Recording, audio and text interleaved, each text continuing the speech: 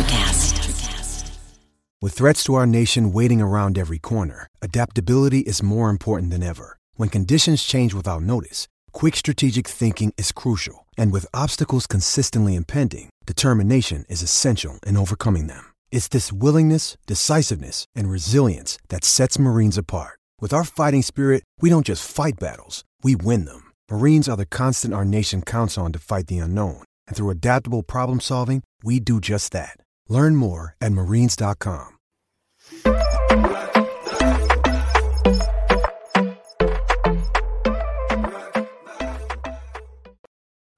According to JB, apparently we're in trouble because I'm back and I wanted to do the intro tonight, and all of a sudden things are wrong. JB, why are we in trouble that I wanted to do the intro? What's up with that? This is bad. I mean, you never want to do the intro. Are you feeling okay? Yeah, I feel great. You know what? I missed last week. It sucked, but I'm back. Here I am. Couldn't be better. And John, how are you, sir? Well, I'm doing great. I mean, the Heat are up 1-0 their series, a couple points behind the Hawks tonight. That's all right. And JB has a Dolphins jersey on, so it's an all-Miami night. I'm very happy about that. Thank you, JB, for encouraging the Heat to win. Hold on. I don't have any Miami stuff. What's that? At least 2 out of 3 here are rooting for Miami teams. I don't think JB's rooting for Miami. He has a jersey on, so I just assume he is. Or he's got a betting, like some sort of bet set up for week 1 when the Dolphins play. It's a play. Dolphins jersey. He wore it because it's show night, and he thought it would look good. Am I wrong? It's always jerseys are good. See? That's nothing to do Especially with that one, the throwback. Anyway, we got a lot to go over tonight. We got a long show, a lot to go over. There's a lot happening in sports. It'll never be long. It'll be the same amount of time. It's a TV. John, what do you got? Come on. What do you tease us like that? What is it? Well, I didn't say I'm teasing, but I mean, the NBA playoffs are happening, and I mean, right now, what playoffs? I just want to win a game. I mean, the Timberwolves are up 1-0 on the Grizzlies, which is just surprising to me. But I'm rooting for the Timberwolves. A lot of the other series don't really feel like they're going to go 5 games. I said this last night on the Sports Arena. I feel like a lot of these series are going to be sweeps or gentlemen sweeps, if you will. A lot of these series aren't great, I think. But there's going to be a few, like Brooklyn series is going to go 7. That's going to be really good. Really good. Yeah, that was an ugly ending the other day. If you're the Nets, you can't blow that game. You can't allow a last-second layup. Nets are going to be the Nets. Nets are going to Nets, as Jake would say. So, John, you said some of these series are blowouts. I mean, I do agree on some of them, but what about Mavs and Jazz? You don't like that series? Gosh, I mean, that's like the most boring series out of all 8 of these series. No Luka, like, there's not really a whole lot for me to get excited about in that series, and whoever wins plays the Suns because the Suns are going to beat the Pelicans, and they're just fodder for the Suns. I mean, that's really what they are. I think the Suns Pelicans is more boring. I got to be honest with you. That's pretty bad, John. The first round of the NBA playoffs, first of all, it takes too long, and second of all, you think it should just be 5? I don't mind the 7. I think that they need to speed it up. The NBA tries to extend it. Yeah, but how are you going to speed it up then? I know what he's saying. Condense more games in less days? Yep. Yeah. Yeah, because they do like this. Yeah, it's like, we play a game 1 and game 2 every other night, and then game 3, it's like, hey, you get 2 days off. It's like hockey doesn't do that. They try to showcase everybody on the networks if you make the playoffs, which I get because it's the playoffs. You want to make as much money as you can. I get it. Yeah. But it makes the first round take a lot longer than it should, especially with some of these series that just aren't that good to begin with. Yeah. Fair. And like I said, hockey is just basically, I mean, you're playing almost every other night, essentially, for your series. Unless your arena has something going on, you're playing. And that was booked months in advance, so there's no way for them to do anything about it. I feel, and there's, I mean, just because you have a travel day doesn't mean you need 2 days off. Like, I feel like that just kills the momentum, and I feel like it takes away from the series when it's like, man, that was a great game 1 and 2. Oh, now we got to wait 2 days. Yeah. It's like I said, whereas hockey, you get game 1, game 2, and then game 3 is happening, 2 days later, like one day in between. And I love that because it feels like there's really no break, which is great because you keep that momentum of the series. Just to speak on JB's, fair. No, that's fair. I don't disagree. But I mean, I am looking at this series. I got to be honest. Most of these are kind of boring. I mean, what series are going to be good? All right, Nets Celtics. That's going to be a fantastic series. I think Timberwolves Grizzlies has potential, but I think so far it's been okay. I mean, it's been the one game, but it wasn't bad. But Timberwolves shocked them, yeah.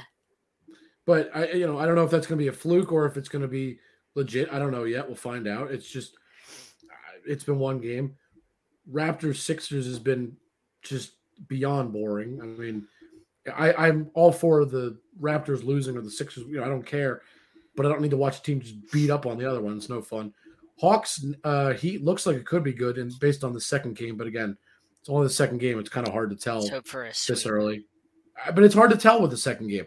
And Warriors Nuggets, I figured the Nuggets would come out and put up a fight, and the Warriors have just again beat up on them. And again, I'm all for it's a bad draw. It's a bad draw for the Nuggets, a team that has title aspirations, as I said last night. And you run into the Golden State Warriors round 1. It's like hitting a buzzsaw round 1. Like, you don't want to play a team like that. You want to play like a Pelicans type team. You know what I mean? If you have title aspirations, you got to be able to beat people. Right. But you don't typically want to run into the best teams, because you might, you know what I mean? Like, I think what John is saying, when you look at the rest of the teams, sometimes round 1 you're a little rusty. Then you got to put yourself in a better position. But let's bring on the guy that knows a lot about basketball. Why don't we do that? Sure. Because we talk about basketball, but I know a guy that had to check the schedule before he could even come on our show tonight. How's it going, Scoop? It's good. How y'all doing? Can y'all hear me? We hear you. Oh, yeah. Cool. Sorry about that.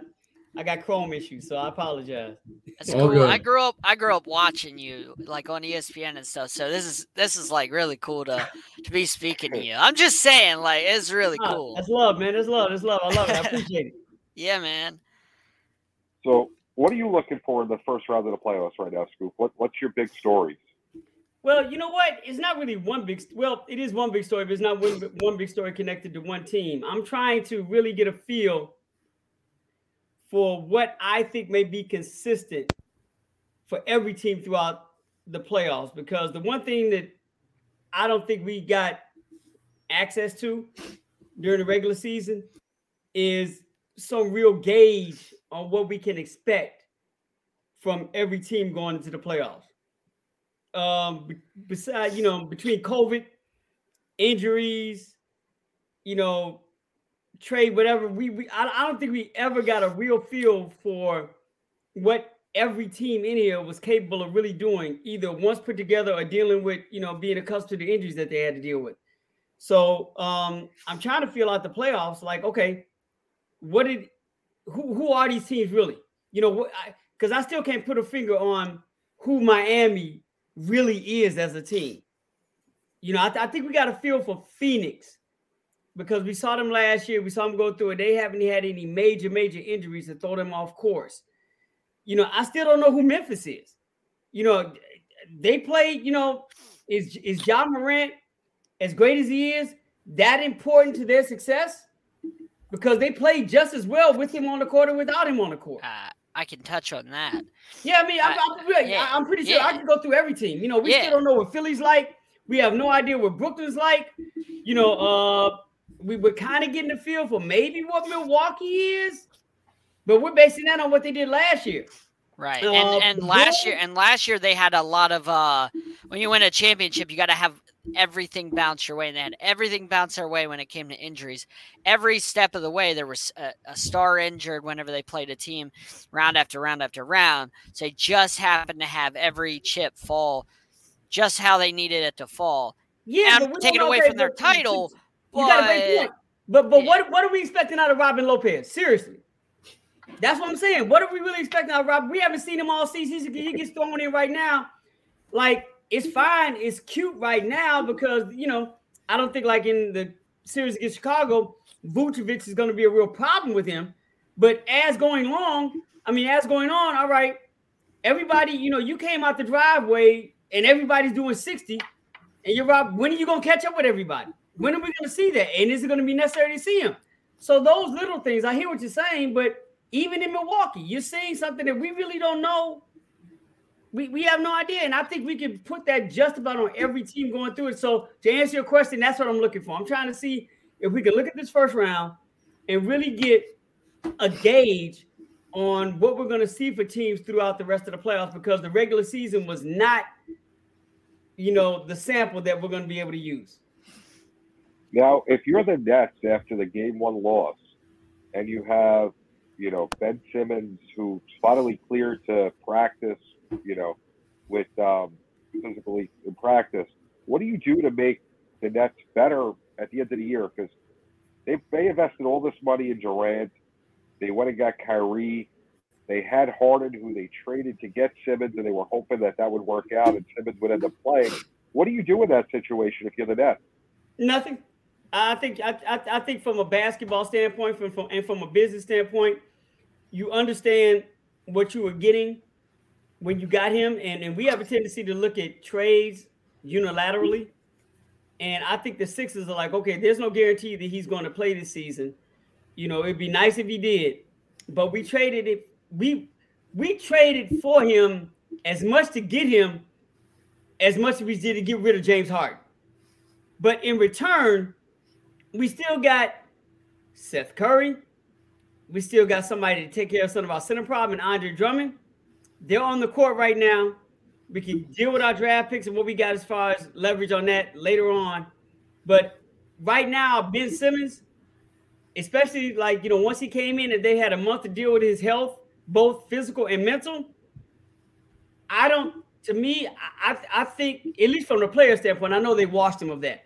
From an organizational standpoint, you don't look at the money that you're paying him. You look at the fact that, all right, at least we got 2 players right now that are on the court in response for James Harden.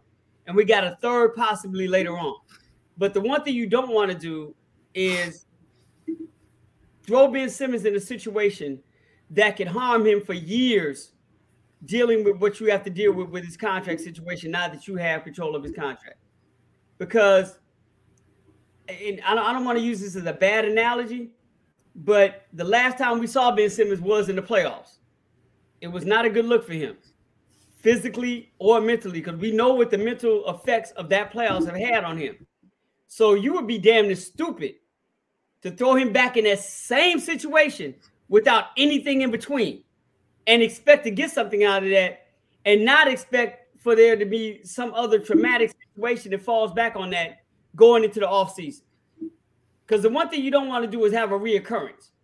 And I was about to say that without the analogy I was about to use is like taking somebody who's had a drug problem, getting them through some type of rehab, but before they completed rehab, putting them back in the same neighborhood they just came from, putting them back in the same situation they just came from.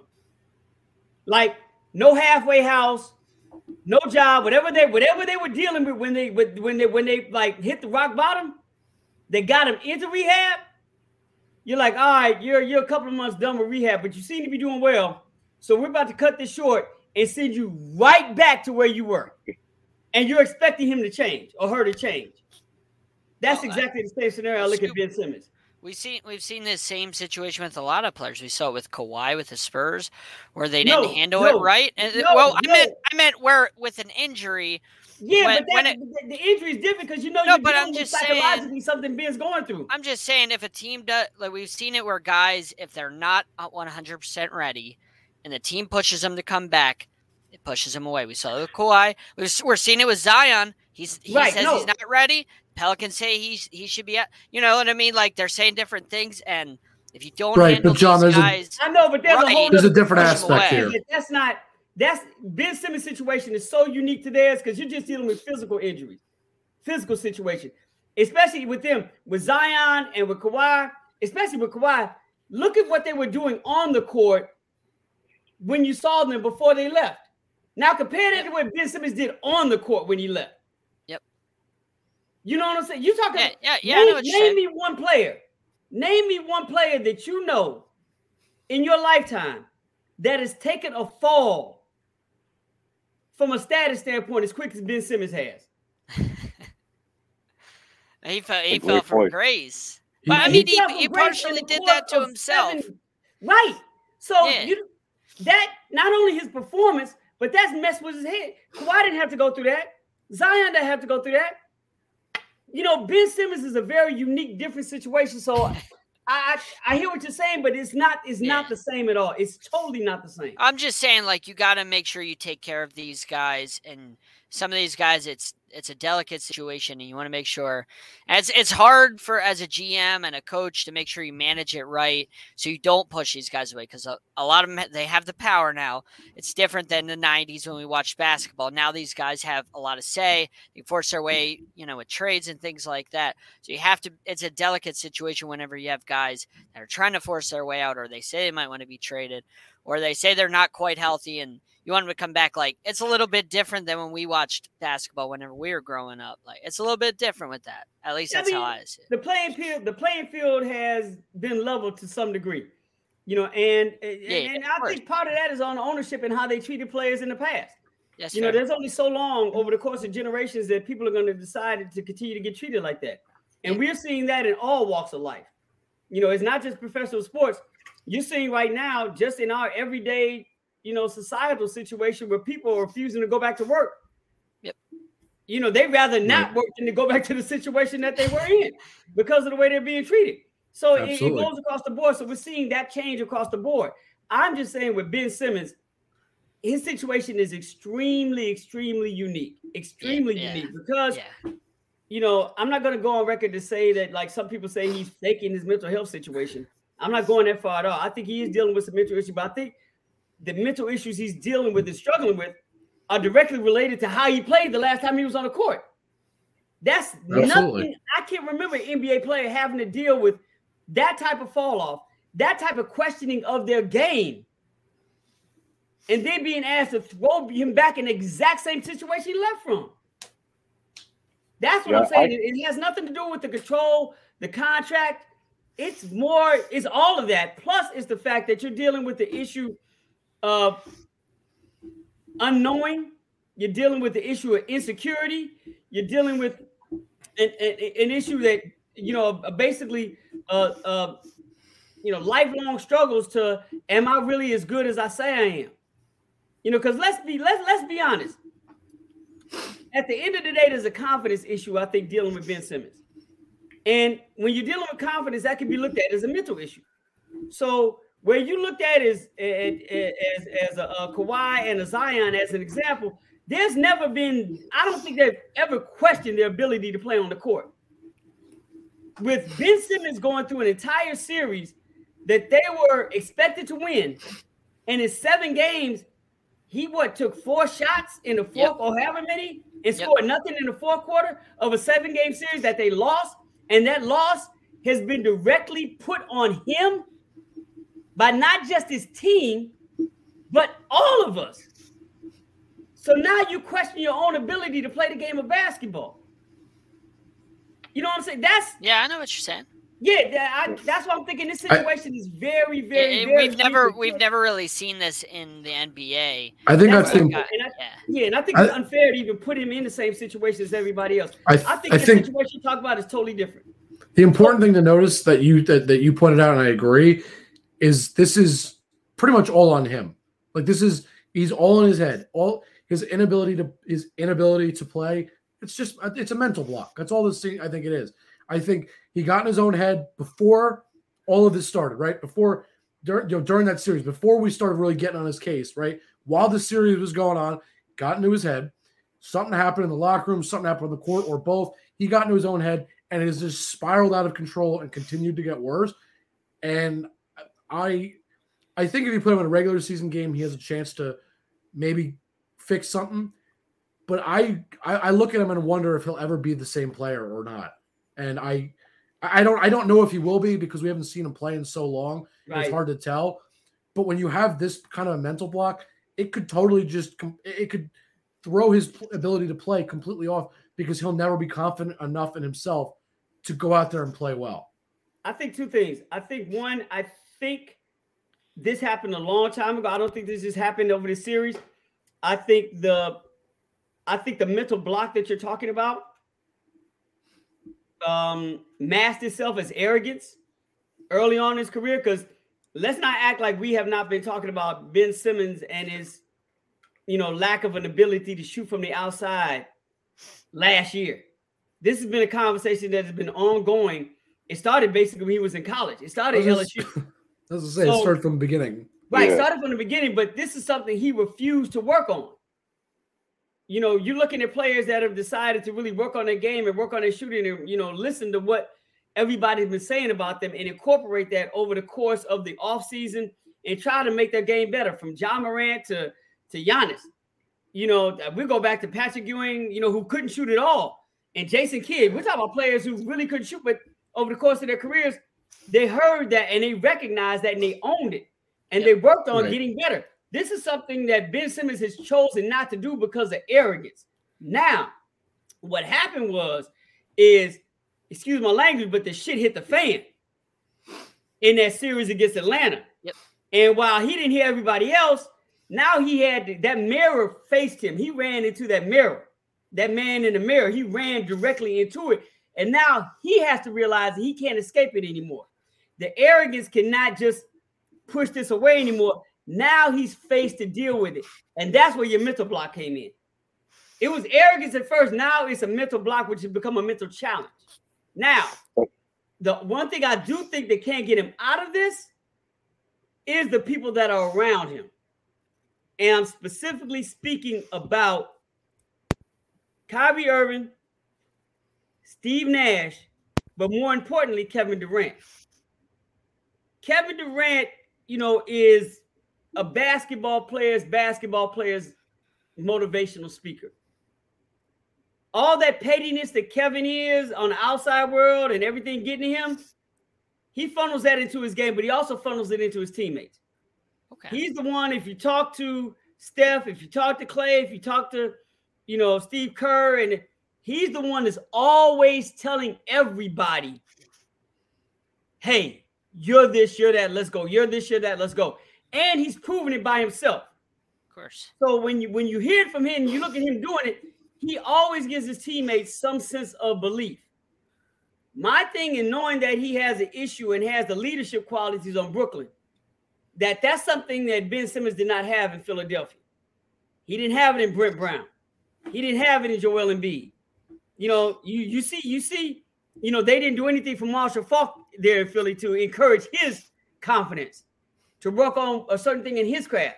But now with Brooklyn, I think Ben Simmons, especially not playing since he's been there, has been able to build up some type of relationship with these cats. So they're going into next season. There's a comfortability and faith that he has in everything they're going to tell him. Because depending on what happens with them, everything that they tell him in the offseason is going to lead into him feeling more important going into next season. Like, hey, the reason we lost, to whoever is because, we needed you there. You get what I'm saying? The difference she's saying, you not being there and we needed you there. And that need is going to funnel over into him feeling important going into next season. So, wow, KD, hey, I'm working out. Come on, Ben, you working out with me. Kyrie, hey, I'm working out. You working out with me. Let me throw this to you. Yeah, I'm working out. So I think there's a difference, and I think we can see a change in a player because his confidence will be built up from within because of the team he's on. And they'll help him get through that and work through that mental blockage and make him feel a part of something based on his need.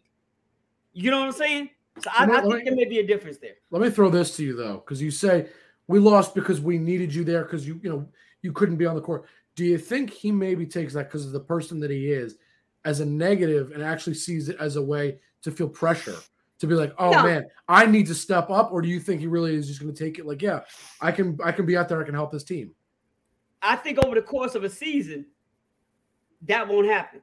But if you're doing it now and throw him into the playoffs, it could backfire. But over the course of 82 games, you get to work all that out. The need isn't the same. There's not the same urgency of need during the regular season over the course of 82 games as he is trying to win 16.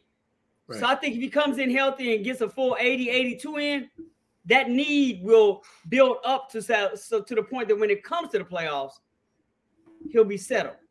You know what I'm saying? There's no room for backfire. He'll get it. He's so integrated into what they're doing, and he'll have heard it so much that it will be almost second nature to him and understand. He won't even think about it anymore. I think by the time, if he comes in and plays all 82, by the time the playoffs hit, he'll be a whole nother player mentally. He won't even be thinking about that. It'll be gone. By that time. That's what I think. That's interesting. I mean, when you look back at the whole situation with what happened, I almost wonder how much Doc Rivers plays a part in this. Had he handled what happened with the media differently? And I've heard stories he didn't hear the question, he just answered, because they said the reporter had a mask on. And Doc knows how to handle the media.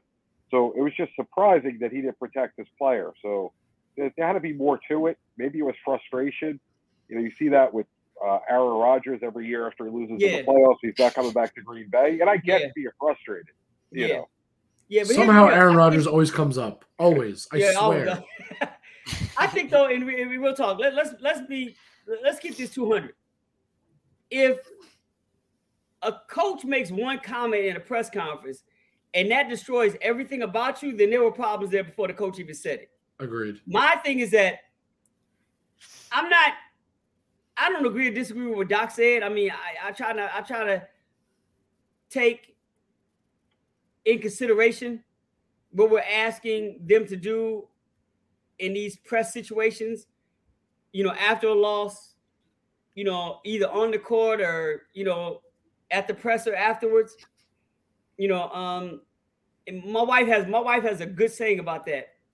When you have an hour to think about something, but I give you 2 minutes to think about it, the conversation becomes unfair. Yeah. So what we ask them to do is right immediately after they get through playing the game, we ask them questions about the game, and we as reporters we've had a whole fourth quarter, a whole half a game to think about the questions we're going to ask. And we're expecting unfair. Same thing with a coach who's dealing with a team that just lost the series, dealing with a player that, kind of had a meltdown. And now all of a sudden we throw him in front of a microphone and expect him to ask a question that we've been sitting on for 30 minutes. So my thing with Doc is that I don't think he threw him under the bus. I think he was giving us an answer, as most coaches do, under those circumstances. We need to take that into consideration. Now, if that one answer is what really spun him out of control, then he had issues way before that series with Atlanta even started. Because that one comment should not, from one person, shouldn't spiral you out of control. My thing is, yes, that one comment was said, but what did Philadelphia do as an organization to massage that situation? And that's why I don't not blame Doc Rivers or put any blame on him for what he did or what he said. There's partial responsibility and accountability should be held on him for that. But more is with the organization for not dealing with that afterwards. Because as an organization, like, all right, Doc said that. Now we really know we have to deal with. We have to deal with Ben Simmons coming off the worst series that he's ever had in his career. And to do damage control, right. Right. So here's the thing. It's using Doc saying, because Doc really has no control unless he directly goes to Elton Brand and Daryl Morey, and ownership is like, I want him out of there, which he never did. They have control over his situation. So as an organization, when you go to him and say, hey, you're all good. Everything's all good. Now here's what we're going to do. All right. Over the summer, we're going to work. We're going to get you in the lab. We're going to work on your shooting. Hopefully we can have a conversation about that, because now I think it's time for us to, for you to listen to us to talk, and that we really take this shooting thing seriously, and not necessarily from your free throw situation, but also just from your confidence in shooting from 15 and out. That's what we got to work on this summer. And what we're going to do is also take that pressure away from you feeling you have to shoot. And we're going to make Seth Curry the number 2 option on offense. Not Tobias Harris. Now Seth Curry is going to get 25 shots a game. So now you got 3 people to deal the ball to. So now there's less responsibility on you to do this because, we just got Seth Curry this year. We didn't know what he's able to do. But now we're going to play you at the 6'10" point, and we're going to play him at the 6'3" 2. But he's going to be our shooting guard. So now, Ben, don't worry about a damn thing. Don't worry about shooting. We're going to work on it off some, but don't worry about it. Now you got 3 people to facilitate you all the time. Because Seth is going to be now a high-volume shooter. And now you tell Seth Curry, look, you're coming back, and you're about to get 25 shots a game. You're putting it up. And that should have been what they said. Now, whether they did that or not, totally different thing. But that's the way you massage the situation. You give Seth Curry the responsibility of taking the shot that Ben Simmons won't take. Say, Ben, don't worry about it. Steph's shooting 15 shots a game now, 12 shots. No. You worried about shooting? Don't worry about it. We're going to give it all to Seth. It's impossible for any NBA team to double team 3 people. It's mathematically impossible. Yep. So somebody's going to be open, right? Your job is to find an open person. It's either going to be Seth getting all those shots, Tobias getting all those shots, or Joel getting all those shots. Don't worry about it. But we still want you to work on your shots in the offseason to build up your confidence. Because while they do fire, we still want your confidence to build up. Don't worry about making them. I'm worried about your confidence. But trust me, coming in next season, you're going to have more outlets than you did this season. That's the way they should have handled it. It was very simple, and they had it all in place. Because you telling a Curry that they can shoot, that's what they're born to do. That's all Seth wants. Yep. He didn't even want the green light. Just give me the yellow light, and I'm good. And that's all Philly had to do. Like, Seth, you got the yellow light now. The green light is Joel's, the yellow light, you and Tobias. And we're good. Instead, they matched pettiness with pettiness, and things just got that's a Philly. That's not surprising. I don't put that on the coach. I think Philly, that was I meant the organization. The organization matched Ben Simmons' pettiness with their own pettiness, and it just got ugly. Again, not surprised. Shouldn't have got that way. No. It's Philly. I'm not surprised. I'm not sorry for saying it either. Good point. So I got 2 questions before we let you go, Scoop. Mm-hmm. Zion Williams, is he going to be able to stay healthy and play in the NBA? Once again, it's going back. It's going back to the word massage. I think that's a great word. I think everything changed with them over the course of 2 events. One, Van Gundy was let go because I thought they needed a whole new coaching culture in there. That's fair. And I think once CJ McCollum got there, I think that changed the dynamics of what they did in-house as well. So let's see what CJ's able to do. And I hate to put it all on him, but that's why they got him. Yeah, right. And you see that seems to be the trend right now happening with the NBA and teams going from one level, stepping up to that next or elite level. We saw it with Chris Paul going to Phoenix. We saw it with DeMar DeRozan going to Chicago. We saw it with Jrue Holiday going to Milwaukee. We saw it with Jimmy Butler going to Miami. You take these vets and put them in with a bunch of young players, they change the entire mentality and dynamic of those teams. Yep. CJ McCollum is no different than the people I just mentioned and the situations I just mentioned. But now we have to give him an offseason to see what he's able to do.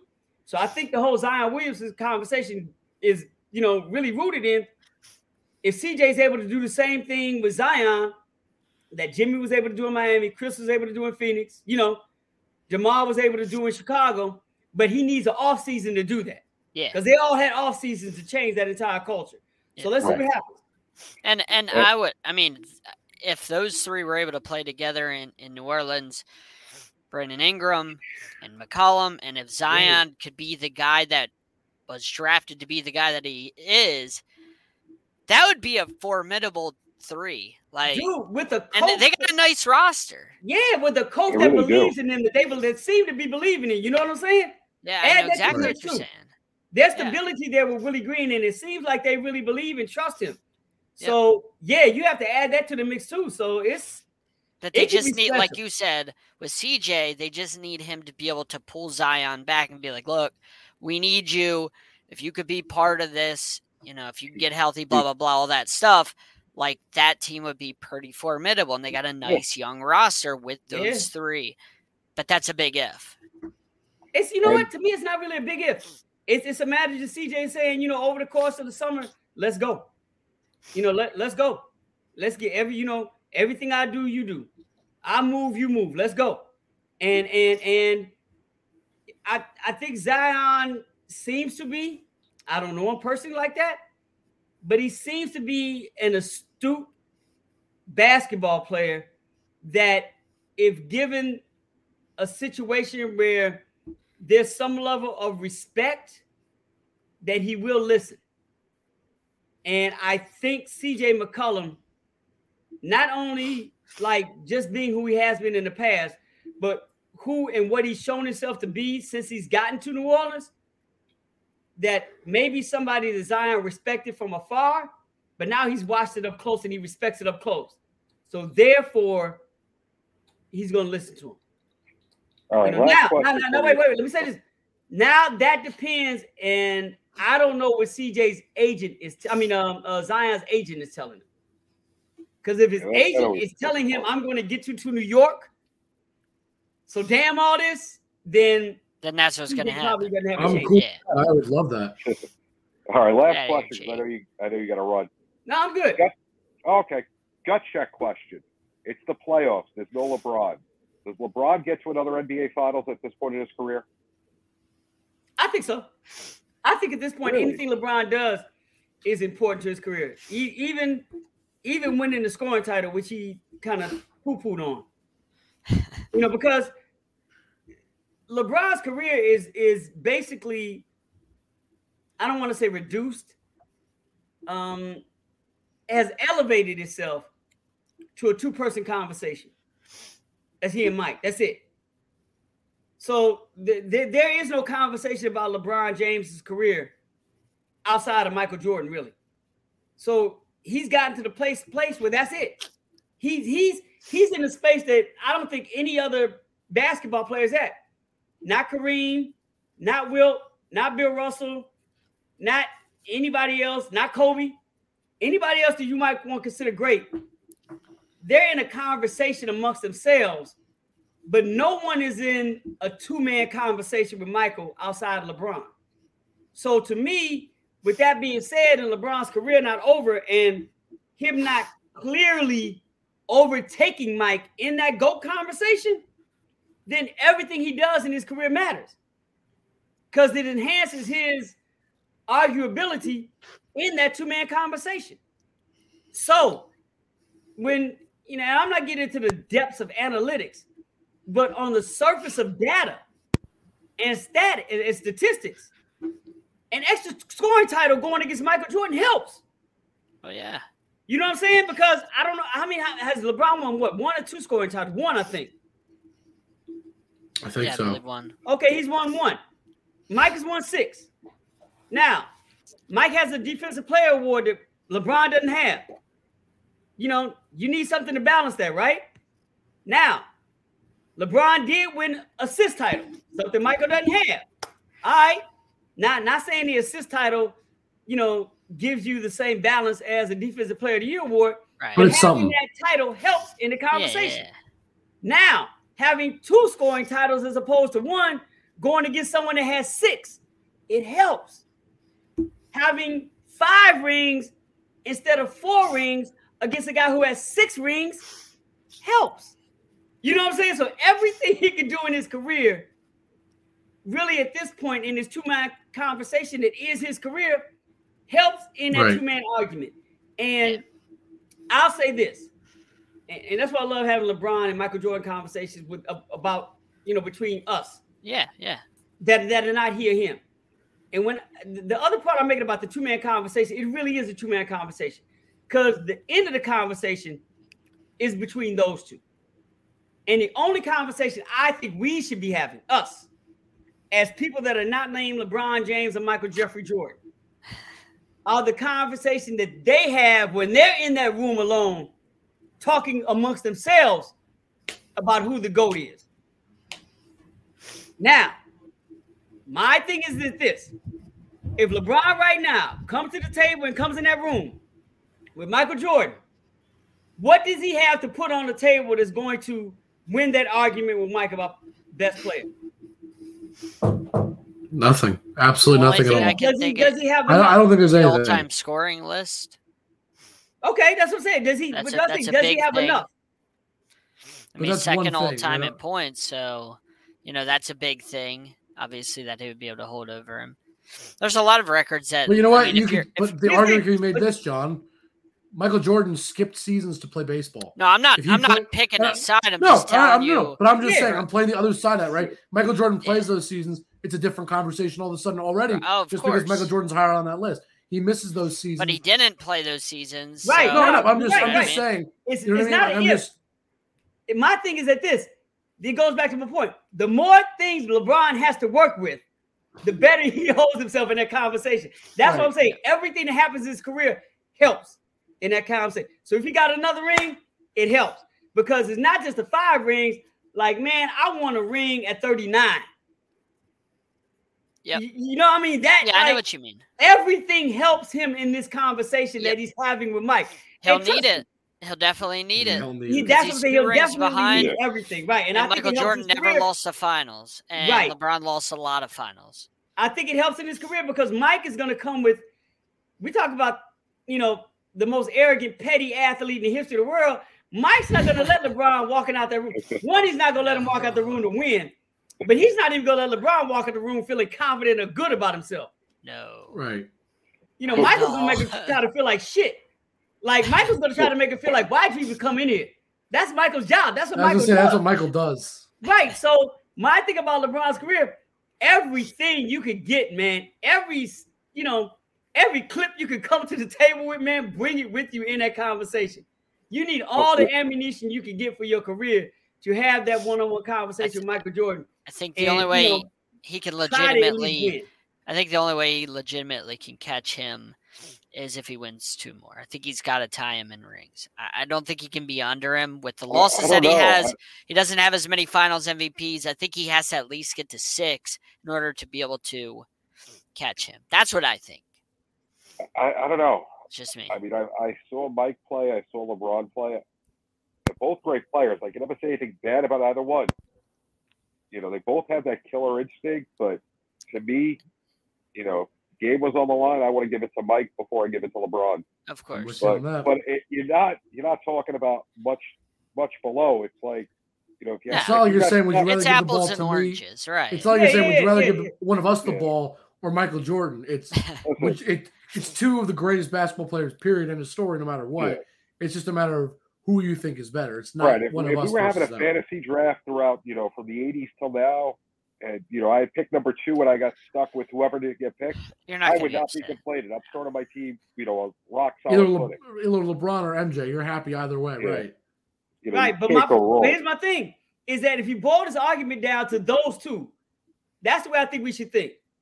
Like, regardless of how we feel on our own thing, if you put those 2 in a room, who do you think is going to come out the winner? And it's not about their argument skills, debating skills, literally. Just based on those 2 being in the room, who's going to come out there and be like, okay, yeah, you're right? Neither one. I don't think either one. You'll never have an answer. No. You don't think so? I think they're both have enough ego to where they wouldn't. I was going to say, they got enough ego to go around forever. They're both alphas. They're not backing down. Nobody's taking, no one's going to say, you're better than I am. It's not happening in that room. JB, that's like trying to tell John that Dan Marino is not the greatest quarterback of all time. He'll fight you to the end of the earth to tell you you're wrong. I look, I know both of those dudes, and I think LeBron is too nice. Really? Yeah. I mean, LeBron believes in himself. And he has a very extremely healthy and necessary arrogance that he's earned. Right. But it's nothing like Mike. Mike is not nice, especially when it comes to him. And he will drag things in the ground that almost will make you give up just to get out the room. Wow. Like, it's like, you know what, man? If it's that important to you, dude, I get it. But he can't beat you down to make you believe that he's right. And I think in LeBron's situation, he would literally do that.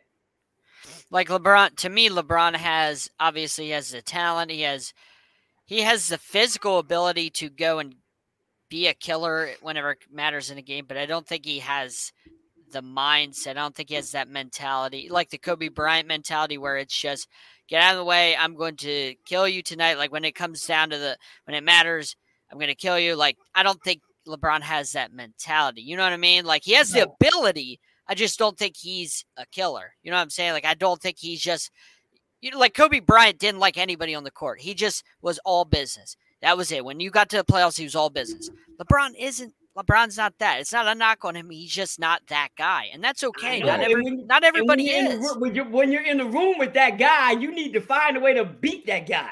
Yeah, exactly. That's what I'm saying. He's too nice. It's the same thing. Yeah, exactly. I've seen him pass out of big situations many times. Like you don't see Michael Jordan do that. I think Mike has more of that killer instinct. But my favorite question is, back in the day when Oakley and Mason were down low, if you look at LeBron's game, could he have handled the physical beating that Mike took? Oh, yeah, without question. Without question. He flops too much, though. He just flops so much. Yeah, but I have more faith in him. I think he flops so much because of the area he happens to play in. If you put him back in the area and flop because he's allowed to. Right. If you put him in the air and flop him where you can't get away with it, I don't think it's happening. And secondly, if you put him back in the air, LeBron wouldn't have been brought up to be and I don't want to say this the wrong way, to be the prima donna that we made him. We made LeBron entitled. From high school, we elevated him. We gave him things that no other athlete ever had. Not saying he didn't earn it, but we gave it to him. So he came into the league with a sense of entitlement. So he's we treated him like he was going to be the next MJ. But that's something to have humility, right? Right, he was, and he lived up to it, which is amazing. But it was before we knew anything. Truly. If you give him back in the day, we don't treat LeBron the same way. Right. You know what I'm saying? He's not. We don't move the McDonald's All-American game from wherever it is just to his city to make him happy. That doesn't happen. Take care of him, right? Right. He doesn't get a $90 million contract before he even plays a game. That doesn't happen. Right. We don't anoint him before he even gets in the league the way that we did. So you take that all away and you treat him like, Kareem was, or even Michael was, or Patrick Ewing was, when they were the best high school basketball players. You still got to earn yours once you get to the league. Yep. Now, you give LeBron that type of treatment coming to the league? Yeah, Anthony Mason, Charles Oakley, they didn't. They feeling it. Because he's not looking for offensive foul charges. He's giving them. Right. Yeah, so the mentality is totally different. So I don't want to, use scenario, putting him, what he is now, and putting him back then without understanding how things were done back then. And you have to have context, right? The same situations that they did. Right. Yeah. That's the hard part when you start comparing different eras, because it's hard to say because he haven't had to play for it. I'm sure he probably could. He's got the physical size to do it. And the guy's a winner. What do you have the physical size? You don't have the training. If you put him back in the 80s, you don't have the you don't have the equipment and all the advanced stuff that you have today. You don't have that in the 80s. So he might not be 265. Well, I think we're trying to just say. I'm just saying, if you're going to put him back there, you have to have you have to make sure you touch all the things, because he doesn't have the equipment he has today. Like he doesn't have all the access to all the things he has today. You don't have that in the 80s. So it's a different game. It was a different scoop. In the 80s, it's a different game. Like you could beat each other up back then. Today, you can't touch anybody. So it's a different game. John, today, these are just factors you have to play in. I don't want to just play somebody there without having to go through everybody else is going through. Right, that's all. Yeah. I think if we're going to play that game, I think which is a fair game to play. It's interesting to play that game. But if we're going to do that, we have to allow them to go through at least the same things that everybody went through, and not just take who they are now and put them back there. Yeah, exactly. Just like, hey, look, all right, we're going to put you with your physical ability, what you can do right now. We're going to take that, but we're also going to apply the same rules back then. But you have the ability to adjust to those rules because you came through the same way. But we'll give you the same abilities, Yeah. That's a fun game to play. It is a fun game. It is a fun game to play. I love it. So what do the Lakers have to do to compete again? Because, Anthony Davis, who's a phenomenal talent, can't stay healthy year after year, and he gets the hold on, JB. Anthony Davis, do you mean Glass Joe? Yes. It's a shame because he's probably one of the most talented guys in the NBA. Incredible, but I would put his talent against anybody in the league. Without question. He can't stay healthy. But I would rather have a glass door at this point because it's the same thing. Yeah, right, but you break it just as easily. Yeah, but see, I can't just put it on him because I personally think, being from Chicago, that seems to be a current Chicago thing. Because if you look at Derrick Rose, if you look at Anthony Davis, if you look at Jabari Parker, if you look at Jahlil Okafor, all from Chicago and all have history of not being able to stay healthy. So I don't know what's going on here in Chicago. I mean, it seems to be changing because, Jalen Brunson seems to be healthy. Candace Parker came from a little before the ARC to be healthy. THT seems to be healthy. Patrick Beverly seems to be healthy. I go through a lot of players, that are in the league. Robert Covington seems to be healthy. Max Strauss. We go through a lot of players that are from Chicago. But it's these elite players. The players that came out of high school, all four of them, that were number one players in the country in high school, coming straight out of Chicago, out of the same league, the public league. All of them have had injury issues throughout their career that have basically stopped their careers from going where they were supposed to be going. All of them talented beyond belief. So I just can't. I hear what you're saying, calling him Glass Joe, which is fine. It's cute, but I just can't put it on him. If you're going to do that, you need to spread it across the board to a small generation, a small sample size of cats who come from this era, because he's not the only one. I mean, Wade is one of the few Chicago people that was able. If you're mentioning Chicago people, Dwayne Wade was one of the few people that was able to stay healthy. He was from the south suburbs. He wasn't from the city. I don't know much about Chicago. I'm not from there. I know, but I'm just I'm in general. I'm not checking. I'm just saying he's not. He doesn't fall into that system, and he was never considered a number one player coming out of the city. He was barely. Not too many people really knew of him. Yep. That's how he landed at Marquette.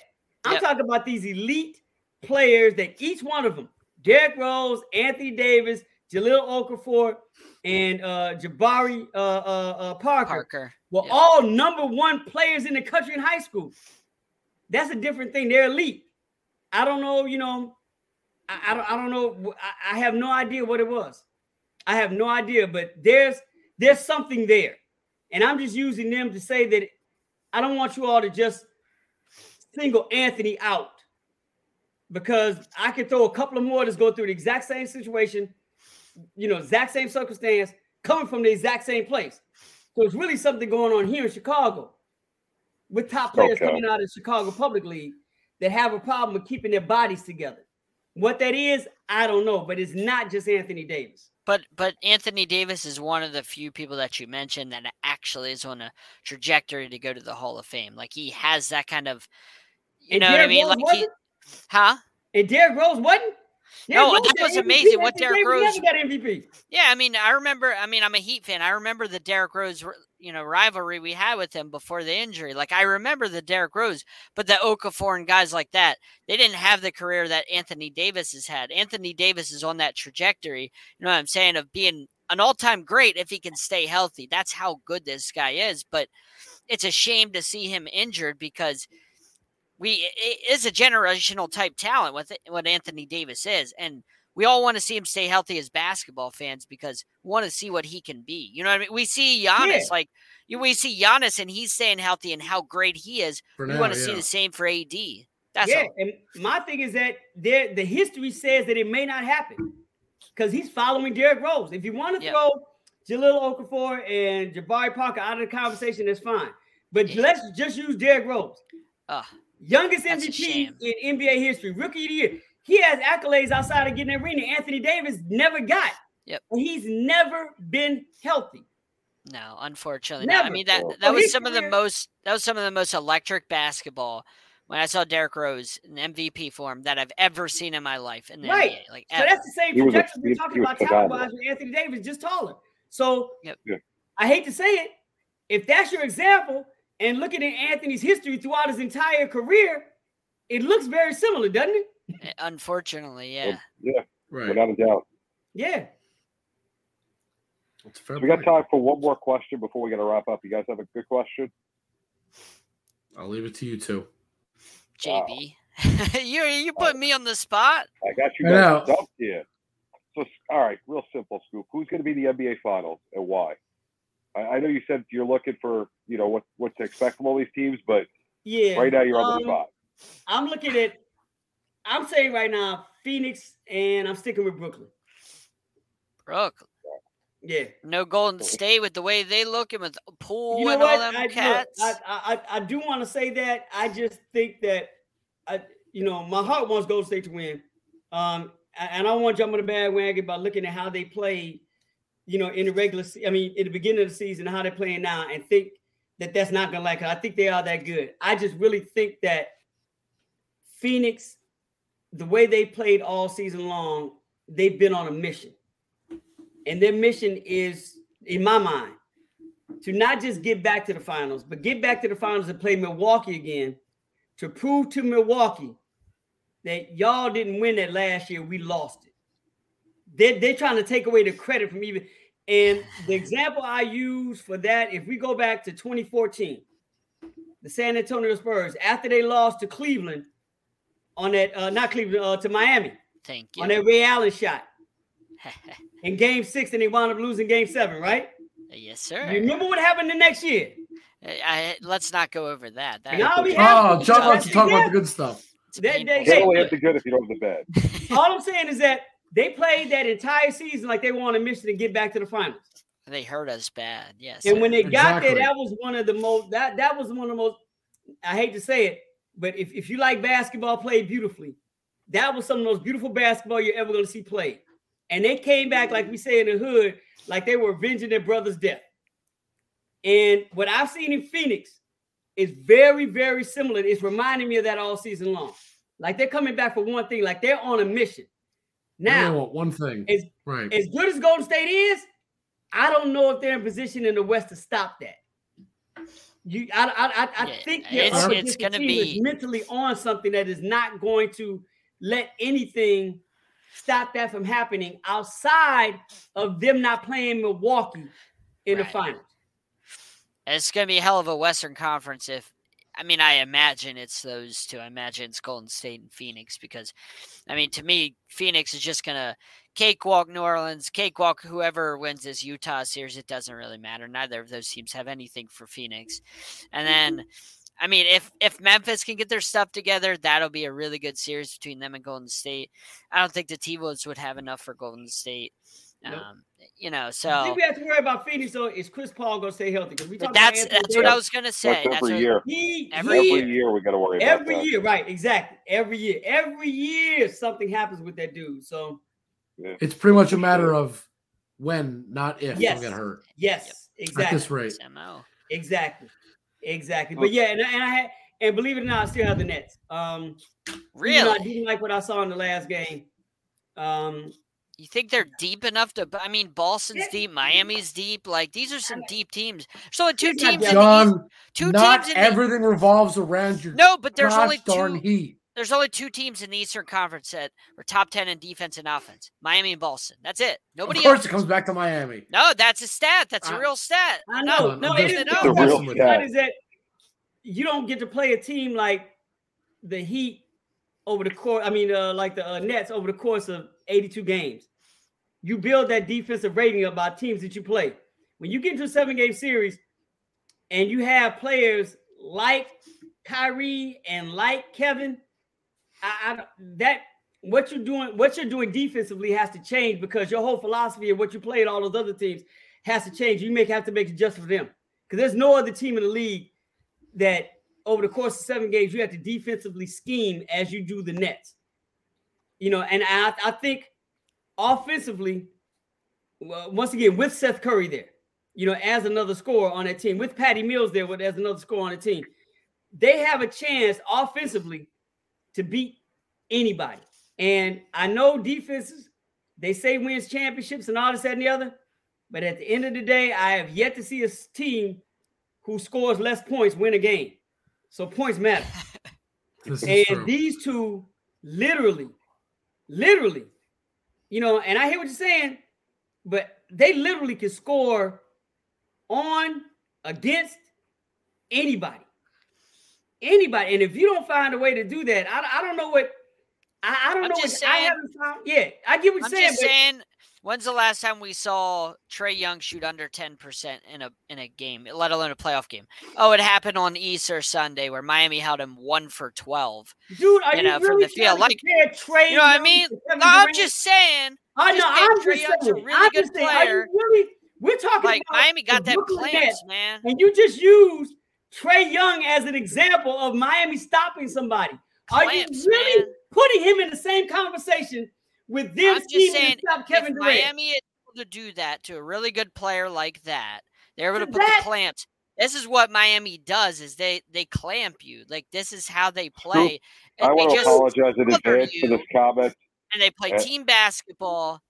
That's why I have them in the finals. What you're doing it against? What has Trae Young actually done but have one good playoff run? You're talking about a guy who has multiple. The guy led the league. Give me 2 seconds real quick. This year. Scoop, this is nothing against scoring. You. John, nobody had more points than Trae Young this year. Number 1 in points. But we're talking about okay, I'm gonna get Allen Iverson on you. We're talking about the playoffs, dude.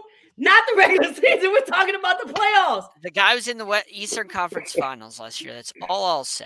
Okay, so tell me what Kevin Durant has done in the playoffs recently.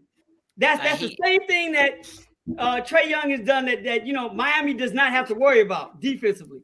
I'm not worried about Miami's defense. We can play anybody and clamp them down. That's what Miami does. Wow. Play team basketball and defense. You can sleep on us all you want, Scoop. It's all right. You can come back. You can come back in a week, in 2 weeks, whenever Miami is stomping the Nets or stomping the Sixers or whoever. You can come back and I'll say I told you so. Was the solo layup because I'm just so disgusted with him? This is what I want. This little Scoop John rivalry. Scoop, I'm gonna do you a favor. I'm gonna mute him. Look, there's no rivalry here. I haven't even said that I don't disagree that Miami can't do something. I'm just basing it on you using Trae Young as a sample in a Nets conversation of what Miami has to deal with Kevin Durant. That's all. We're still working with him, Scoop. You gotta forgive us. Yeah. Man, I feel bad for you all, man. I'm sending you to a case of something. Thank you. I appreciate it. No, John, not you. No, I know. He means the two of us. I'm just saying thank you. No. I take that as a compliment. That's another notch on my belt. I take those as compliments. So how can people find you, Scoop? I'm my what you call it? My Twitter is Scoop OG3, and my Instagram is Strong Island Media Shy. I'm very easy, or ESPN.com. I'm really simple, but I stay under the radar. I try not to have people look for me or find me. I'm about the work, man. I try to do my thing. This what is the old 80s saying, bad boys move in silence. I try to stay true to that. Well, we definitely appreciate you taking the time. No, that's love. I appreciate being on. We appreciate it. I gotta come back. I gotta come back when John is correct and Miami has shut Kevin Durant down. And a lot of our listeners, like a lot of people commenting, are just praising you and telling us about how they read your stuff growing up, they watched you, things like that. So we have a lot of listeners, a lot of people commenting that really appreciate the work that you've put in throughout the course of your career. So I just wanted to make sure I throw that out there and that. That's the nicest thing John has said all night. Thanks for making me feel old too. I appreciate that. Well, you're always welcome back. But, we're going to continue the Chicago theme, 11 o'clock. We got Confidential coming on, first episode. Jake, so you doing Cubs no Sox? What's up? We don't like the Sox over here. At least not me. I'm a Yankee fan. All right, now I got to come back on the show for that one. All right, now I'll come back just for that. You're gonna have not what I was gonna send y'all. Y'all just missed out on. Nice done. All right, what did I do? I didn't do anything wrong. You got to make up for it. So I'm throwing you in there too. It's done. I do an Orioles show Monday if you're interested. Yeah, no, you got no Cubs blue, man. I can't see the back. I can't see the front of your head. It may have a C on it, man. See, you done. Wow, Jake, I took you down. Yeah, Jake, you got that Cubs blue. I'm wearing a Giants hat. You got a big W's flag somewhere in there. Yeah, I know you got it. For what it's worth, I like the White Sox more than the Cubs. Oh, hey, don't start now. John, don't start now. Too late. Oh, boy. Well. Just throwing it out there. All right, fellas. Appreciate it. This was great. I mean, it was an honor. It was a pleasure. No problem. Hey, we talk soon. Right. Appreciate y'all. Thank you. All right. Take care of yourself. Yep. All right. Well, I think that also is we're overtime for us. So, everybody, we appreciate you tuning in. We will check you out rather soon. We'll see you next time. Everybody, have a good one. I know we're not doing a normal intro, or outro because we're out of time.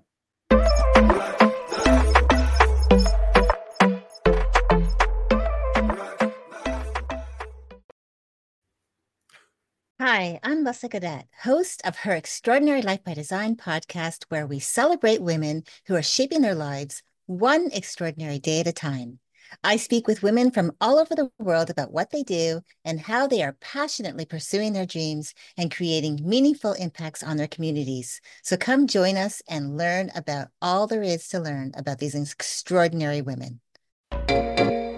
Hey there, fabulous souls. I'm Stephanie Baklaan. And I'm Eden Alpert. And we're the hosts of the brand new podcast, Unapologetically Fab. Get ready to join us on an amazing and real journey as we dive into life after 40 and own it. We're all about changing the narrative, leaning into who you are, and living a life by your own design. Join us as we embrace life unapologetically and redefine success. This is Unapologetically Fab, an Electric Cat production. See you there.